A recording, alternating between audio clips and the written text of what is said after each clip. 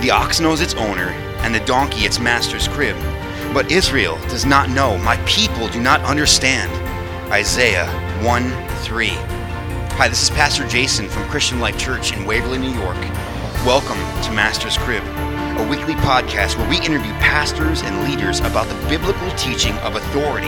This program is designed to go alongside a personal Bible study aimed towards spiritual growth, biblical understanding, and a Christian worldview. Thanks for tuning in.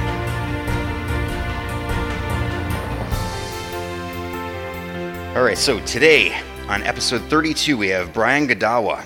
Brian is a best-selling author of biblical novels. He's written several books, including The Chronicles of Nephilim, God Against the Gods, and The Imagination of God. He is also a Hollywood screenwriter and filmmaker. His works include The Visitation and To End All Wars. Brian, welcome to Master's Crib.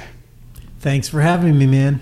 Really appreciate it. So, you have all kinds of things going on in your life. You are involved in all kinds of things. So maybe if you could just tell our listeners kind of where your pick is in the ground right now, kind of what you're working on. Sure. Well, I've been working on independent films, forever, and but within the recent decade, I've started writing actually Bible novels based on biblical stories. But they're not just typical Sunday school type stories, I tell the story of Noah, Enoch, Abraham, David, but from a very different, unique sort of approach that deals with the Nephilim, the giants, and the Watchers, and these weird supernatural phenomenon that I don't know, maybe you may be familiar with by now, or your audience or your congregation might be, maybe not, I don't know. But I wanted to retell stories in the Bible that dealt with some giants, not just Goliath, but there are other giants that are in there, as well as the Watchers, these supernatural beings that are sort of, God gave them authority over these different nations in the time of Deuteronomy, or actually at the time of Babel, but Moses writes about it in Deuteronomy. So I wanted to sort of retell these biblical stories, but sort of show what might look like behind the veil of the spiritual world, So it's a little bit of speculation in that sense, and some fantastical images trying to capture the supernatural and the theology that I'm trying to capture here. So that's a series of novels, as you mentioned, Chronicles of the Nephilim, but I also have my newest series is Chronicles of the Watchers, and it's very similar. It's very similar paradigm. It's basically the books that I didn't write in Chronicles of the Nephilim, and now I'm writing them. And my latest release was Jezebel, Harlot Queen of Israel, where I tell the story of Jezebel, Elijah, and some of those characters in that story. And I'm really proud of it. I think it relates a lot to today. You've got child sacrifice, which equates to abortion today, right? You've got socialist government coming in from the city and trying to corrupt the theocracy of Israel. So there's all these kind of elements that are that actually speak very relevantly for today. And I'm currently working on the latest novel, which is Moses Against the Gods of Egypt. So that won't be out till the beginning of next year. I'm right now in the middle of moving to Texas from LA. So big change in my life. Wow. And we'll see what happens next, the next phase, next stage. That's awesome. So how do you get into where you are now? Like, what leads you to the point where you want to write books and make movies? Yeah, well, so my calling is to basically tell stories of truth that honor God and point to the kingdom of God in some way or another. And they don't have to be Bible stories. I just happened to find a fascinating theological thread in the Bible that was fantastical and supernatural as well as theological.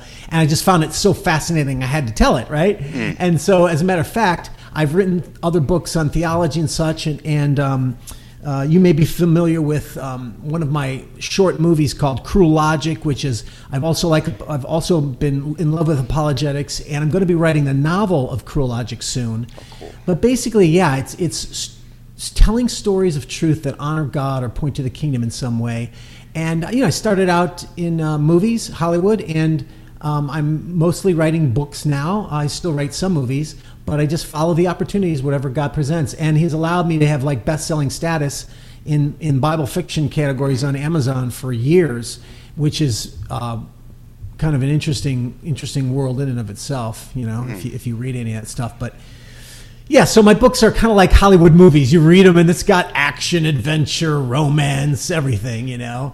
And they're rated PG-13. I deal with sin because I think that the power of the redemption in your story is only as powerful as the accuracy with which you depict the sin from which you're being redeemed. See, if you communicate a notion of sinfulness that is weak and pathetic, and then people aren't going to get the sense that there is a need for salvation, redemption in Christ. And so your story, or whatever it is, your art that you're doing, won't have the power of redemption that you really need to hit home in human hearts. Well, that is awesome. So when you finish everything at the end of the day, I know you just touched on this just a little bit, but when all is said and done, you're done writing, what do you hope and pray was accomplished with that day? Well, to me, if you ever see that old classic movie, Chariots of Fire? Oh, yeah.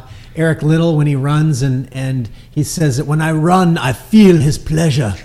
Well, when I write, I actually am engaged in worship. It is an act of worship. It really is. You're interacting with the living God. You're also communicating to him through your storytelling. And particularly when I'm working on Bible stories, you're doing a lot of heavy focusing on God's word. And so it's getting into my heart and soul like nothing else ever does. I can just read the Bible and it's helpful, but when I have to retell the story, I really have to dig deep, and it really affects me. And then, of course, the writing of the story is a glorification of God. So as an artist, what I do, everything I do is done for the glory of God. And, it doesn't have to be religious, outwardly religious, like it could be quote, secular story, whatever. It could be a movie about marriage being positive, right? And that in today's world, that stands out enough as a Christian, principle.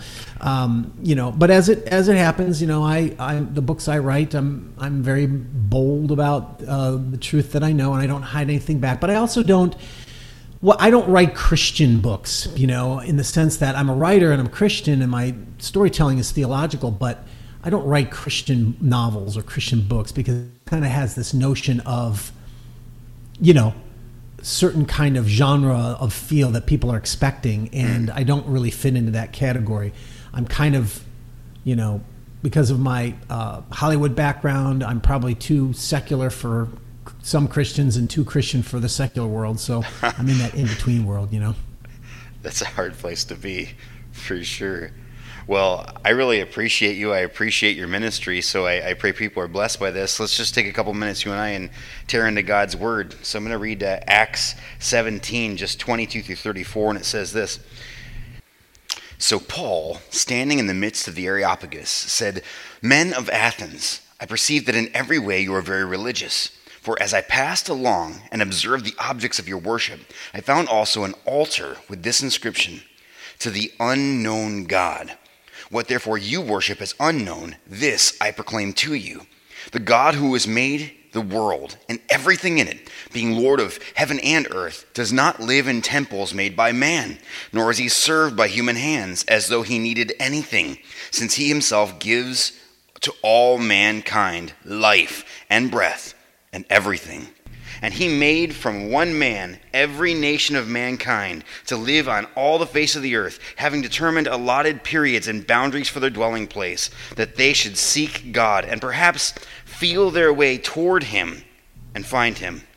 Yet he is actually not far from each one of us, for in him we live and move and have our being, as even some of your own poets have said, for we are indeed his offspring.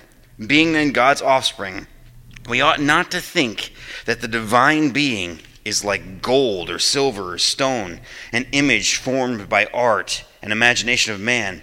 The times of ignorance God overlooked, but now he commands all people everywhere to repent, because he has fixed a day on which he will judge the world in righteousness by a man whom he has appointed. And this is he has given assurance to all by raising him from the dead. Now when they heard of the resurrection of the dead, some mocked, but others said, we will hear you again about this. So Paul went out from their midst, But some men joined him and believed. Among them also was Dionysius and Areopagite, and a woman named Damaris, and others with them. So, Brian, what exactly is meant? And you mentioned apologetics earlier, having a passion for this. What exactly are apologetics? Well, apologetics basically is the defense of the faith, and it's not in a sense of defensive. Oh, I'm defending it's, defense is basically giving an account of why you believe what you believe. That's basically what it means. And its context is always, is to in interaction with the world. And the interesting thing about this passage in Acts 17 is I believe it's the only passage in the Bible where you hear the gospel being preached to unbelievers. Like, a lot of the interactions you have in the book of Acts and stuff, it's, they're talking to other believing Jews, and they may not believe in Messiah, but they're talking to Jews. But this is the only one where they have the gospel to Gentiles, okay? And so that's what makes it unique and interesting, because what can we learn from that in our modern day world, which is more like Acts 17, right?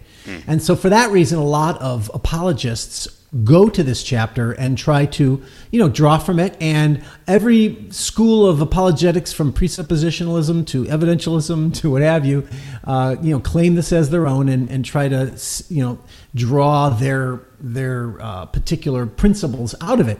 And there's some truth to all that, surely.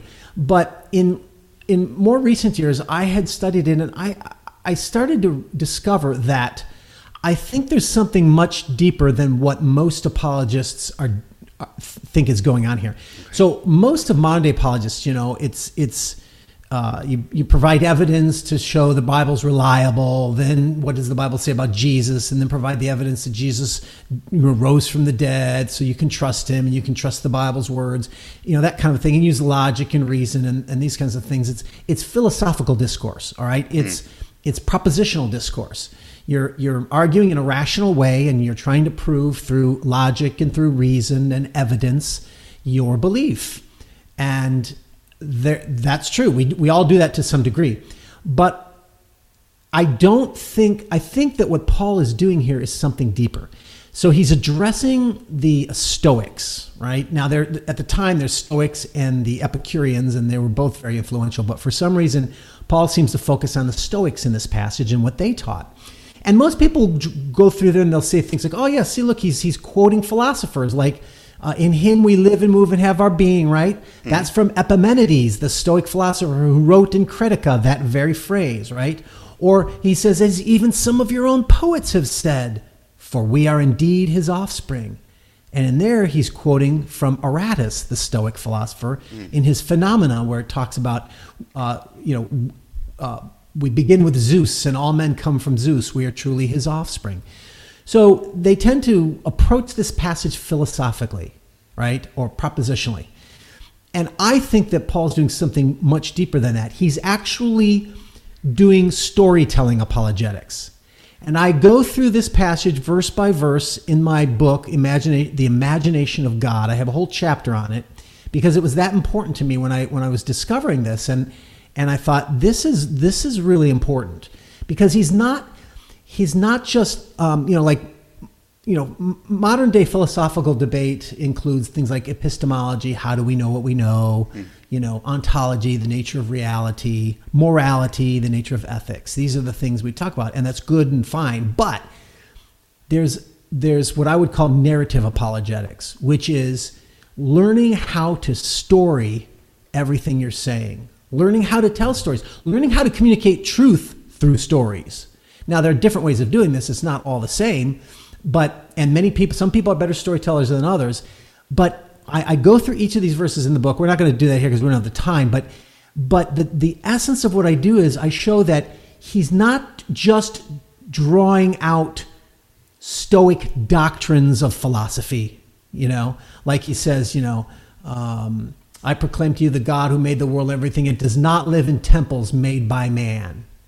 Well, there's a sense in which the Jewish scriptures say that, but specifically the Stoics were famous for saying those very things. Temples are not to be built to the gods. Zeno said that. Euripides said that, the Athenian tragedian. So there are all these examples But my point is he is drawing from the Stoics. But if you follow what's being done here, it's a story. It's a narrative. And the Stoic narrative is very specific. Now, it has certain doctrinal elements, but it's the story that counts. And the story is roughly this, that, the Stoics believed that, in terms of religious beliefs, they would say that, what's the problem with mankind, right? Problem is mankind, because we look around us and everything's messed up. And they would say basically that we all have the spark of divinity in us. And that's called Zeus, right? Or Logos. And the problem is that man becomes ignorant. He becomes ignorant and he doesn't know that divinity. And then he starts to act in a more animalistic way or such. And therefore that results in all the problems we have in the world. And so the Stoic idea was that we need to realize, we need to be enlightened to the spark of divinity within us. And we need to realize that it's Zeus. But more specifically, Zeus is not necessarily a personal god, but they use the name Zeus, but Stoics actually meant the Logos, which is the underlying rational order of the universe. So they were very logical and philosophical, see? And they sort of played with the Greek religious system themselves, and they redefined terms. So when a Stoic would say Zeus, they actually meant not that personal god that that people might think really exists, but they were referring to the logical order, the Logos of the world, right? So in a very real sense, the Stoics were subverting Greek religion. And so Paul comes along. Oh, and by the way, the Stoics then also, they believe that there was no resurrection. There's just one, there's one life, you die, and then you're gone. And maybe there might be a Hades, but Hades is more of a metaphor, and most of them didn't believe that either. So, but they did believe in what was called the Great Conflagration. And what that was that the universe ultimately ends up burning up in fire, not fires of judgment though. This is the fires of cleansing and renewal. And then like a phoenix out of the ashes, it gets rebirthed again. So it's a cyclical. The modern day notion of scientific notion of the oscillating universe would be very similar. In other words, that everything gets destroyed and then comes into creation again and just grows and destroys it. So it's cyclical, right? So it's very different from how we would see it. And the fires are not the fires of judgment. So those are just some of the elements. And Paul is drawing on. So this idea is, right, that humanity has to realize their ignorance, become enlightened and recognize that divinity and recognize there's no resurrection of the dead. So all there is this life. So that's how we have to draw from this life as much as we can, etc.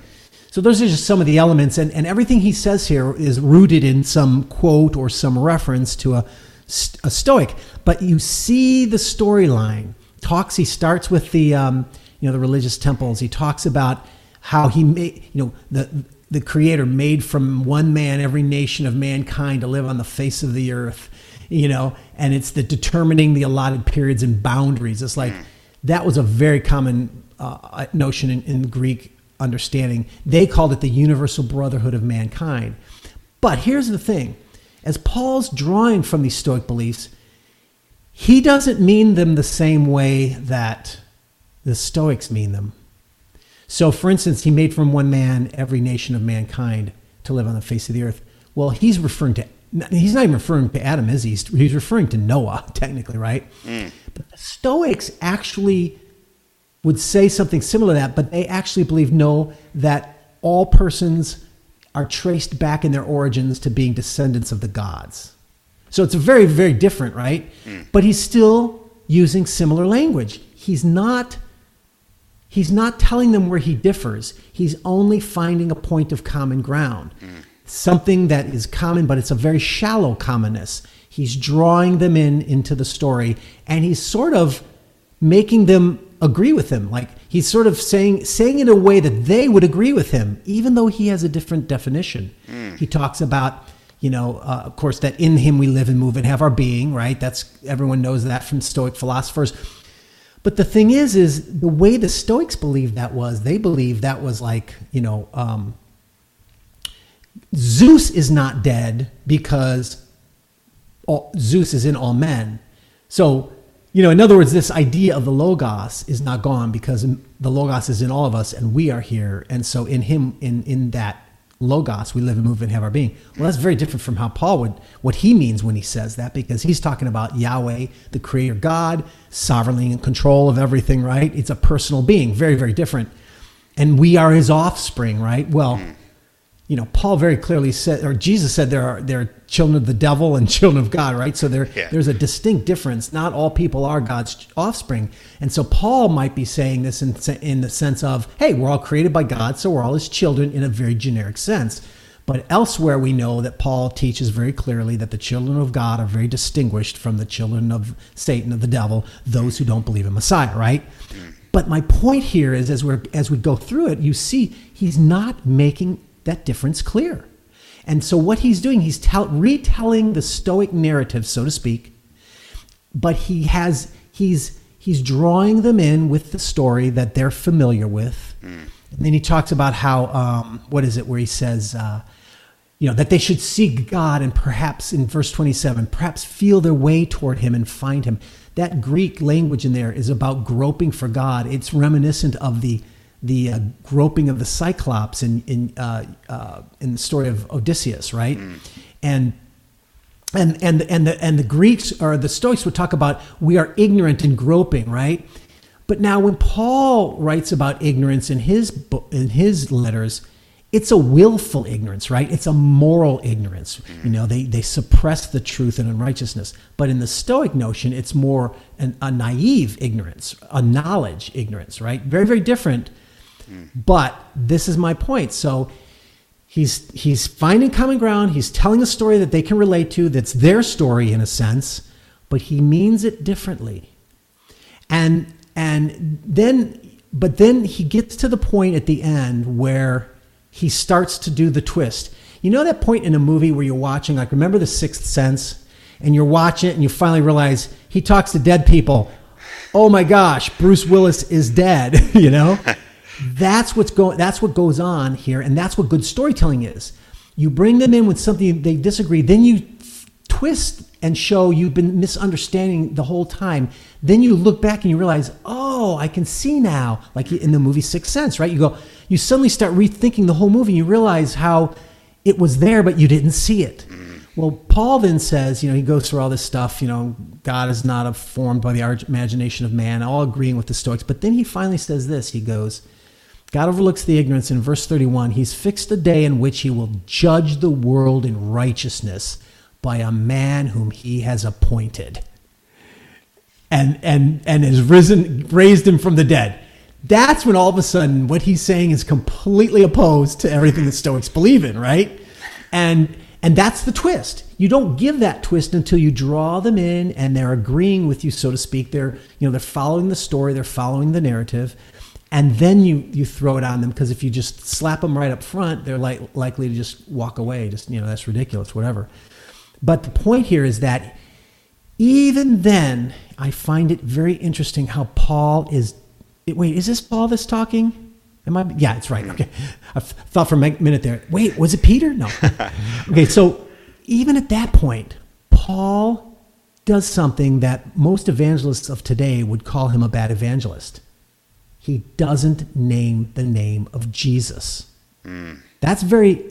He's doing it significantly. He's doing it for a reason, and but I find that interesting because, like I say, these are some in modern day Christians, we tend to feel like everything has to be explicit and outright and understandable all up front and all that. But people need to be led, and the way you lead them is to tease them, is to give them mystery and to draw them in, etc. And that's the power of how storytelling does that. But even at this point, he says he will judge the world in righteousness by a man. Okay, they would never agree that there's only the gods would judge us and not a single man. And here's that twist I was telling you about. But he never names Jesus. He just says by a man. Now, does that mean that he's not being a good evangelist, or is he doing something else? I think what he's doing is, I think at this point, they know enough of him, there's context, that they know it's Jesus. That, especially when he says by raising him from the dead. But this exemplifies the power of how storytelling or narrative can draw people into the truth without having to be as explicit as you feel you have to be. What I mean by that is, if the context is and the context leads them to it, and they are able to discover for themselves who the name is, that can actually have more power. I'm not saying that you never talk about Jesus, you never say his name. I'm not saying that. I'm just saying recognize that there's power and reasons, particularly when you're telling a story, not to give it all away up front. And even if you're talking about Jesus, you might want to draw people in without being specific, because if they realize themselves, oh, he's talking about Jesus, they, as the listeners, you have not told them what to think or believe. You've let them discover it for themselves. And that's the power of good storytelling. And I do have one example of this from my movie, To End All Wars. If anyone has a chance to see it, you can see it on Amazon. Stars Kiefer Sutherland. It's a true story about World War II prisoners of war. But anyway, we have these Allied prisoners of war, and they're the Japanese. And what happens is they're suffering, and they get a Bible in the camp, and they decide they want to teach the Bible. And by teaching the Bible, they learn how to love one another and, ultimately love their enemy. It's a really powerful story.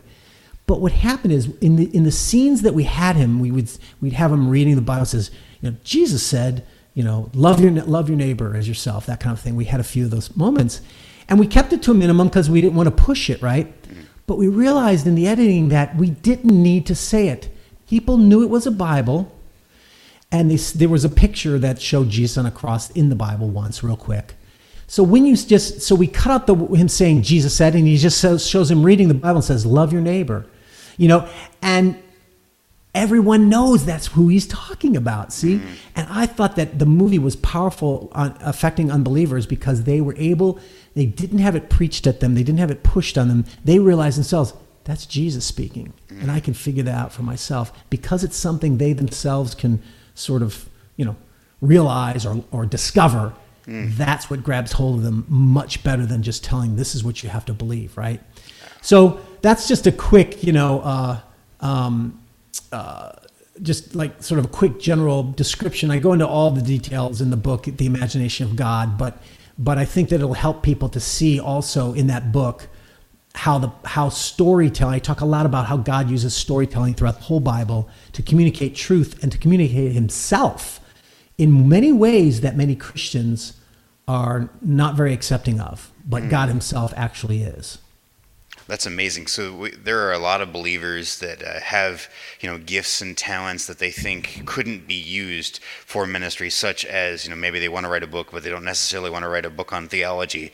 But they can use the storytelling method to tell the gospel, even without specifically sitting someone down. And I think that's probably like a confusion that we've given everyone with a lot of these bigger ministries that are teaching apologetics now, is that we got to get them to pray the prayer.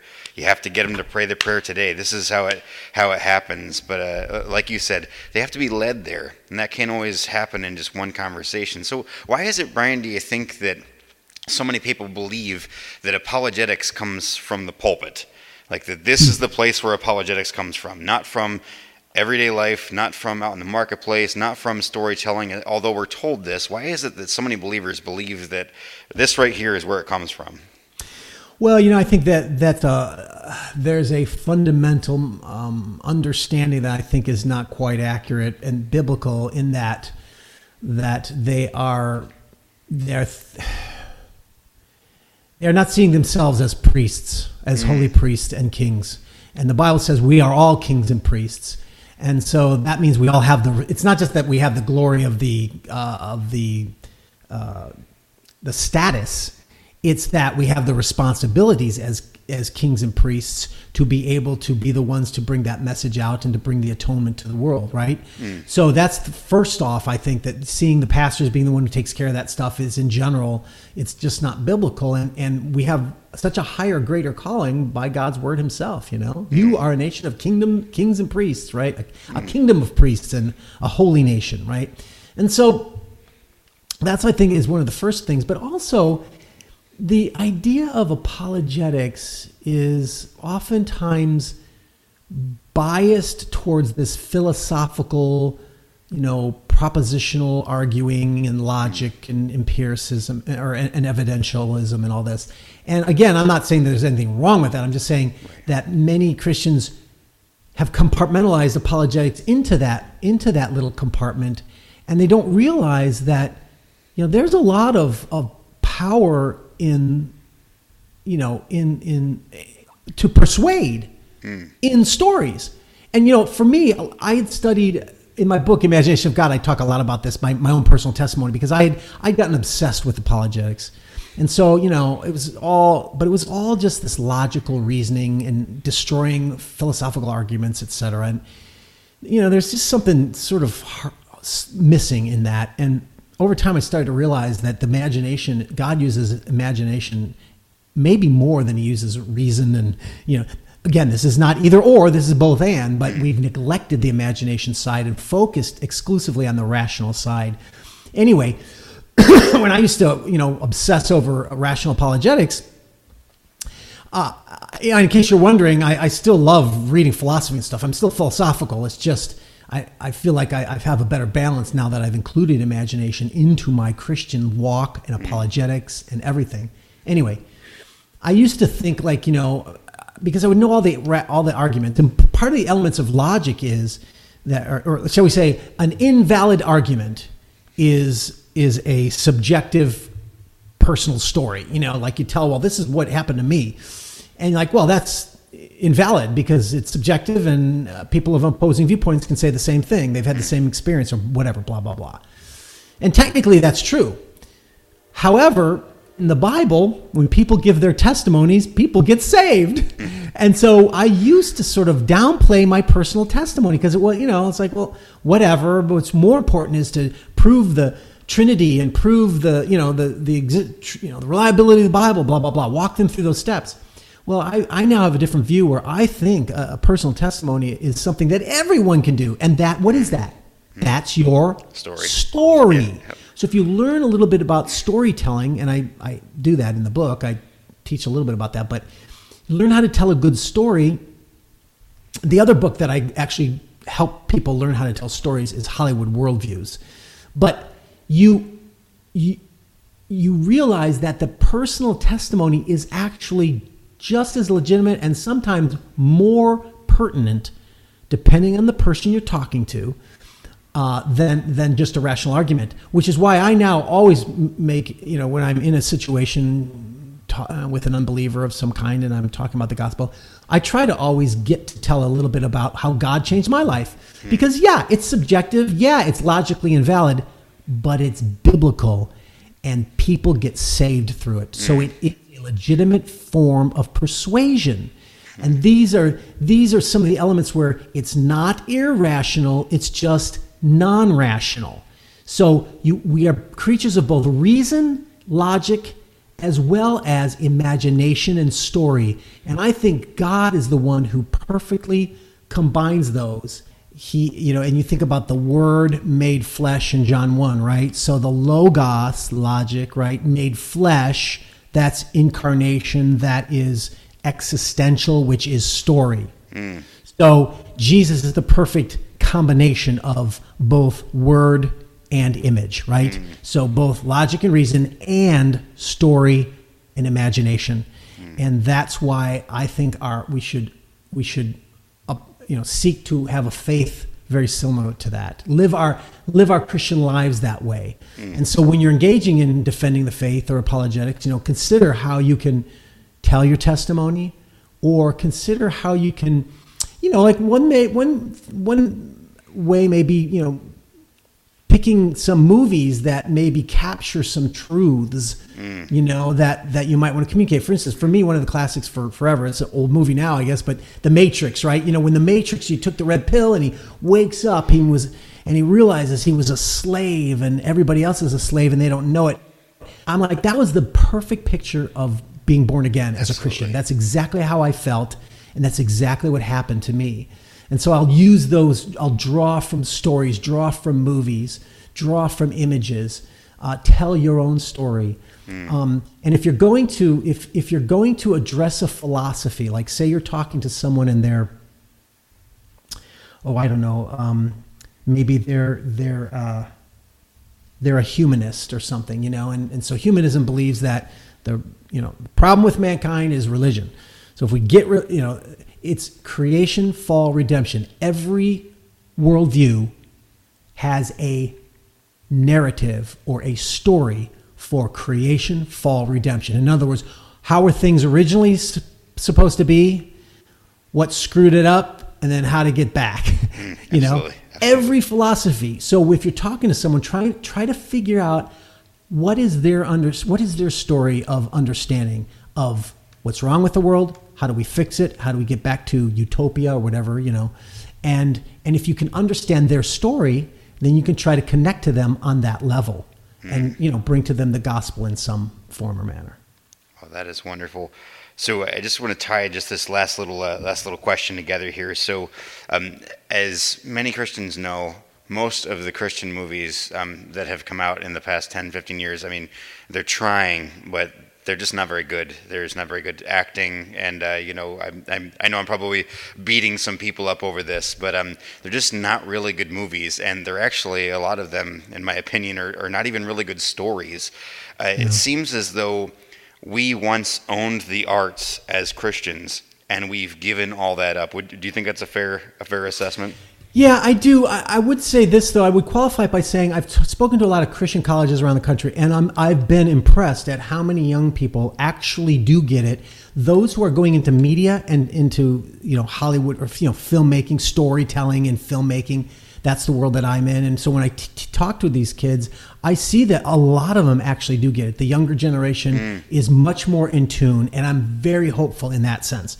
But in terms of the old guard and where I come from, you know, there still is, you know, in general, I think we've gotten better, but in general, I think Christians still are obsessed with the rational propositional side. So when they go to tell a story, they see movies, for instance, as a illustrated sermon, rather than seeing the story not as a sermon. A sermon is a separate kind of thing that's legitimate and you do in different contexts. But it's not a sermon. And so you don't have to follow all the clarification principles and all the, you know, whatever that you do with the sermon. And you don't have to be as explicit, because if you understand storytelling, you realize that, like I said before, storytelling, if done well, brings the listener or the audience in, and they realize it for themselves. Otherwise, they're going to feel preached at. And so the problem is a lot of Christians feel so concerned that we have to make the gospel clear, the truth clear, because if it's not clear, then they're not going to get saved, you know, that kind of thing. And I that comes from a good place, but I think it's naive and it's destructive, because what that means is you're preaching, and when you go to a movie, I don't want to see a sermon. If I want to go to a sermon, I'll go to church. When I go to a movie, I want to see a good story. So don't preach to me. Let me discover for myself, see? And that's the problem. Christians have not found that balance of word and image, imagination, and they feel that word has to be superior all the time, you know. And again, this is not inherently bad. It just creates the imbalance that we see in a lot of these bad Christian movies. And so, yeah, I too have been discouraged by what I see. But I also feel like they're getting a little bit better. You know, there's some good stuff like The Chosen, that series by Dallas Jenkins. That's been a really good little production, and some other individual movies. Why is it that it's taken us so long to come around and to realize that we can take hold of storytelling, that we can engage people with the gospel in these ways without having some cheesy story about an Amish girl that runs away from her family told again and again and again? Yeah. You know, I mean, that's a big, long story. I talk all about it in my book, The Imagination of God. Sorry to keep pitching it, but it really, if you want to get in more, if this is interesting, like, wow, I really haven't heard stuff like this too deep, that's where I really lay it all out for you. And I think that's rooted in the Protestant Reformation, to be honest with you. I'm a Protestant, but I'm willing to acknowledge that Roman Catholics are better in that they've retained more of a storied and a more of an understanding of the imagination. And of course, they have with it their own, in my opinion, fallacies because of it. They go too far in that direction. But the Protestants went too far with the abstraction and philosophical speculation of God, and rejected, you know, they were reacting against they were iconoclastic. They were reacting against the idolatry of the icons and all that, but they went the other extreme and got rid of all of them, right? That kind of a mentality. and so they made their churches devoid of any beauty. So, there's a long history on that, and I like I said, I write about it in the book. But the point is that we have gotten away from imagination out of fear of idolatry, and it's a legitimate fear because, if you make an image and worship it, that's not idolatry. And image is the root word of imagination. So there's danger with imagery, but there's danger with reason as well. We can also worship reason, and apologetics can become a false idol in that we are more rooted in these argumentations rather than in the reality of the Holy Spirit and the living God who we have a relationship with. Wow. That is wonderful. By the way, I speak from experience. All this stuff that I'm saying, it's because I have failed and I've seen this in my own life. And so I have had to repent about it, and I still have to watch myself because I still love philosophy and reasoning and rationality and all that stuff. And I can tend to sort of start to see God as a worldview, God as a philosophy, rather than the person who I'm relating with. And that's the danger. That is so wonderful. Well, Brian, I really, really appreciate your time, and just want to let our listeners know how they can find out more about you, your ministry, how they can get a hold of your books, your movies. Well, Godawa.com, that's my name, Godawa.com. As my website, it's not a boring website. It's very interesting. I talk about all my books and series. I have a bunch of pictures, a lot of free articles related to the material I write about. So if you want to learn about all the stuff I'm doing, lots of cool stuff you can find there on the website. If you're interested in buying any of the books, go to Amazon. I'm exclusively on Amazon. All my books, most every book I have is in ebook, paperback, and audiobook.